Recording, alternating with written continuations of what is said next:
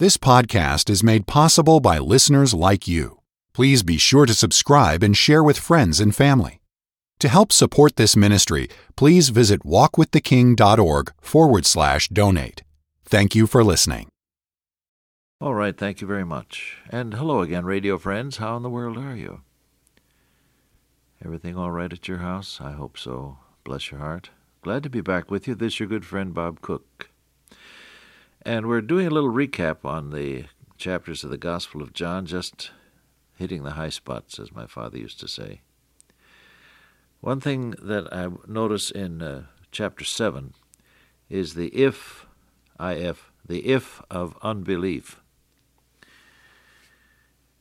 Our Lord Jesus was approached by members of his family, concerning whom it says, "For neither did his brethren believe in him."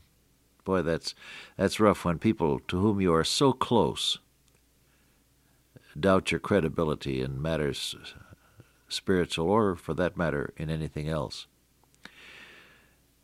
His brethren said to him, this is verse 3 of John 7, "Depart hence, and go into Judea, that thy disciples may see the works that thou doest. If thou do these things, show thyself to the world." For neither did his brethren believe in him.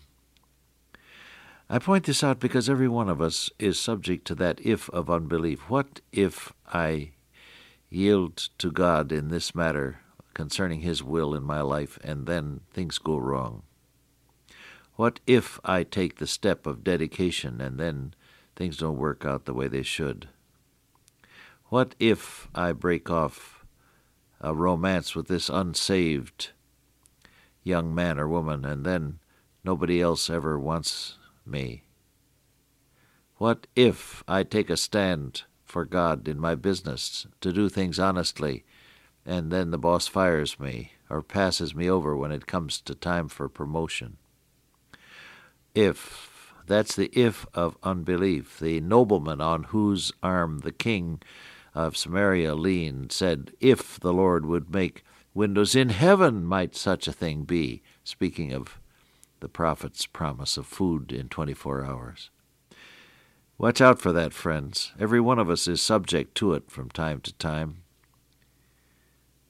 And we rather should have the if of commitment. I think of what happened with the 3 Hebrew young men whose story is found in Daniel, the 3rd chapter. They had been apprehended and dragged before the king, who was livid with fury that anyone, especially someone brought as a captive from another nation, should stand against his kingly fiat, the command that everyone should bow down to this big golden idol that he had set up. And so he said, "I'll give you one more chance, and when you hear the orchestra begin to play, if you fall down and worship, all right, but if not, I'm going to throw you into the burning fiery furnace." And they said, "King, we're not worried to answer you in this matter. Our God whom we serve is able to deliver us from the burning fiery furnace, and he will deliver us. But if not, be it known unto thee, O king, we will not bow down and serve the image which thou hast set up." I am committed to God no matter what. That is their point. That's the if of commitment. But if not, if I obey God and things go wrong, hallelujah anyway. If I trust God for the supply of my need as I perceive it, but if it doesn't come in, hallelujah anyway. Oh, you say that's a Pollyanna kind of a thing. No, it isn't. It's commitment to God. Why? Because he hath said, "I will never leave thee nor forsake thee." And our Lord Jesus constantly had to speak to the disciples concerning their lack of trust in him, and he would say, "O ye of little faith." Ye of little faith. That little faith is one word, I believe, in the Greek. Little faith, not much faith. Would you today make up your mind that you're going to trust God all the way? That's the essence of New Testament faith, risking the situation on God. Our Lord Jesus prayed in the Garden of Gethsemane. Luke quotes him as saying, "Father, if thou be willing, take this cup away from me." Nevertheless, not as I will, but as thou wilt. That's the if of commitment. Watch out for the if of unbelief. What if it doesn't work? Stick to the if of commitment. No matter what happens, if things don't go the way I want them to go, hallelujah anyway, I belong to God. That's the kind of faith that will see you through. Small thought here. Faith does not excuse me from doing my duty. A friend of mine overextended himself during the World War II years when defense contracts were pouring in. And then when the contract stopped, he found he was overextended and short of cash. He borrowed on his invoices. And when he got to the end of that, there was nothing more to borrow on. And he went broke. Meanwhile, I want to tell you, he was praying. Oh, he was praying up a storm. But he had made a business mistake, and God let him stew in his own business juices at that point. Faith does not excuse you from doing your duty or from making wise decisions. But faith sees you through. I saw the man, say, 10, 15 years after that happened. And he was doing all right. And the blessing of God was on him. God saw him through. The if of commitment, no matter what, I'm going to trust God. All right? Now, I want to go down then to verse 17 of John 7. Our Lord Jesus said, if any man will do God's will, he shall know of the doctrine, whether it be of God or whether I speak of myself. Our Lord Jesus was referring to himself there. He said, my doctrine is not mine, but his that sent me. But hidden in that passage is a principle that I just want you to be clear on. If any man will do his will, he shall know of the doctrine. Paul says, for if there be first a willing heart, it is accounted according to that a man hath, and not according to what he hath not. A willing heart. He says of the people in Macedonia, first they gave themselves unto the Lord, and then unto us by the will of God. If any man will, a heart to do the will of God.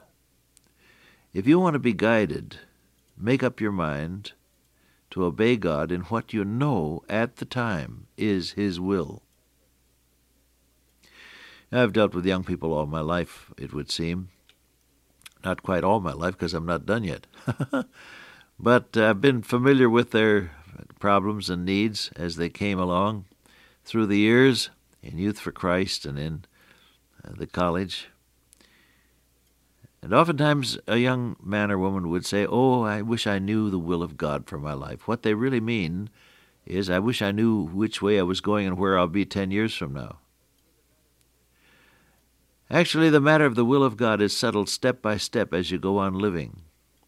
You settle the basic principles on which you live and then start obeying God step by step. If any man will do his will. What's the will of God for you today?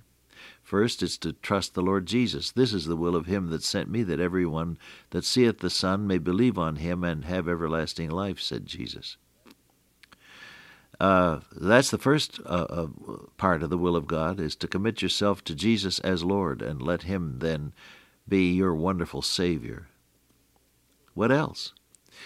It's holy living. This is the will of God, even your sanctification, Paul says in Thessalonians. What is sanctification? It's a long word that means set apart for God to use. A holy life. Not just a pious life. I have a little saying that oftentimes proves itself true. If you find somebody that's pious all the time, you have to watch him. He's apt to lie about other things too. Sanctification is a life that's set apart for God to use. A holy life. The presence of God there. His will is that you live a holy life. God's will is that you be thankful today, and everything give thanks, for this is the will of God in Christ Jesus concerning you. Now, there are certain things that you can do today. You can live for God. You can stand true to Jesus. You can praise God for the experiences that come your way. You can trust your Lord Jesus in absolute commitment and obedience. And in the process, you'll know what God wants you to do in terms of the next step. You may not know what will happen 10 years down the road. When in 1957 I told the fellows in Youth for Christ, I am getting more and more tired from these trips I have to take, and I think I ought to move aside lest Youth for Christ become known as Old Men for God. It was kind of a chuckle, but it had an element of truth in it. And so in 1957 I shifted gears, you may say, and went over to work with Vic Corey and Bernice, his wife, and all the rest of the good folk at Scripture Press. Vice President in charge of distribution. That's a pious way of saying sales. And there were 5 years there of wonderful training. I didn't know in 1957 that God was going to call me in 1962 to the college in Briarcliff Manor, New York, as president. Here I am, a minister with a smattering of business knowledge and some experience in leadership. That's about what you could say of me. Trained in the Word of God, experienced in 18 years in the pastorate, experienced in working with young people in Youth for Christ over 8 or 9 years or more, 1944 to 57. That's more than 9, isn't it? And maybe a little bit of business ability along the way. That's the best you could say of me. But here I am, president of a college in 1962, and God has used everything that has been happening before to get me ready. You don't really know, nor do I, what God wants of us in the days and years that lie ahead. But He knows. Known unto God, the Bible says, known unto God are all His works from the beginning of the world. He knows what He's doing. He says, I know the thoughts that I think toward you, thoughts of good and not of evil, to give you a desired end. And the Bible tells us, delight thyself in the Lord, and He shall give thee the desires of thine heart. So you have God's desires for good for you, and your desires for the will of God, and the two meet at the place of prayer, and God works His wonderful will in your life. Do you really want to do God's will today? Start doing what you know. You know you should read your Bible. You know you should pray. You know you should live true to God. You know you should take your stand for Jesus. You know that you should let your light shine in terms of good works. A lot of things you know. Start doing them. God will guide you step by wonderful step. Dear Heavenly Father, today, help us to want to do Thy will and get busy doing it. I ask in Jesus' name, amen. Till I meet you once again by way of radio, walk with the King today and be a blessing.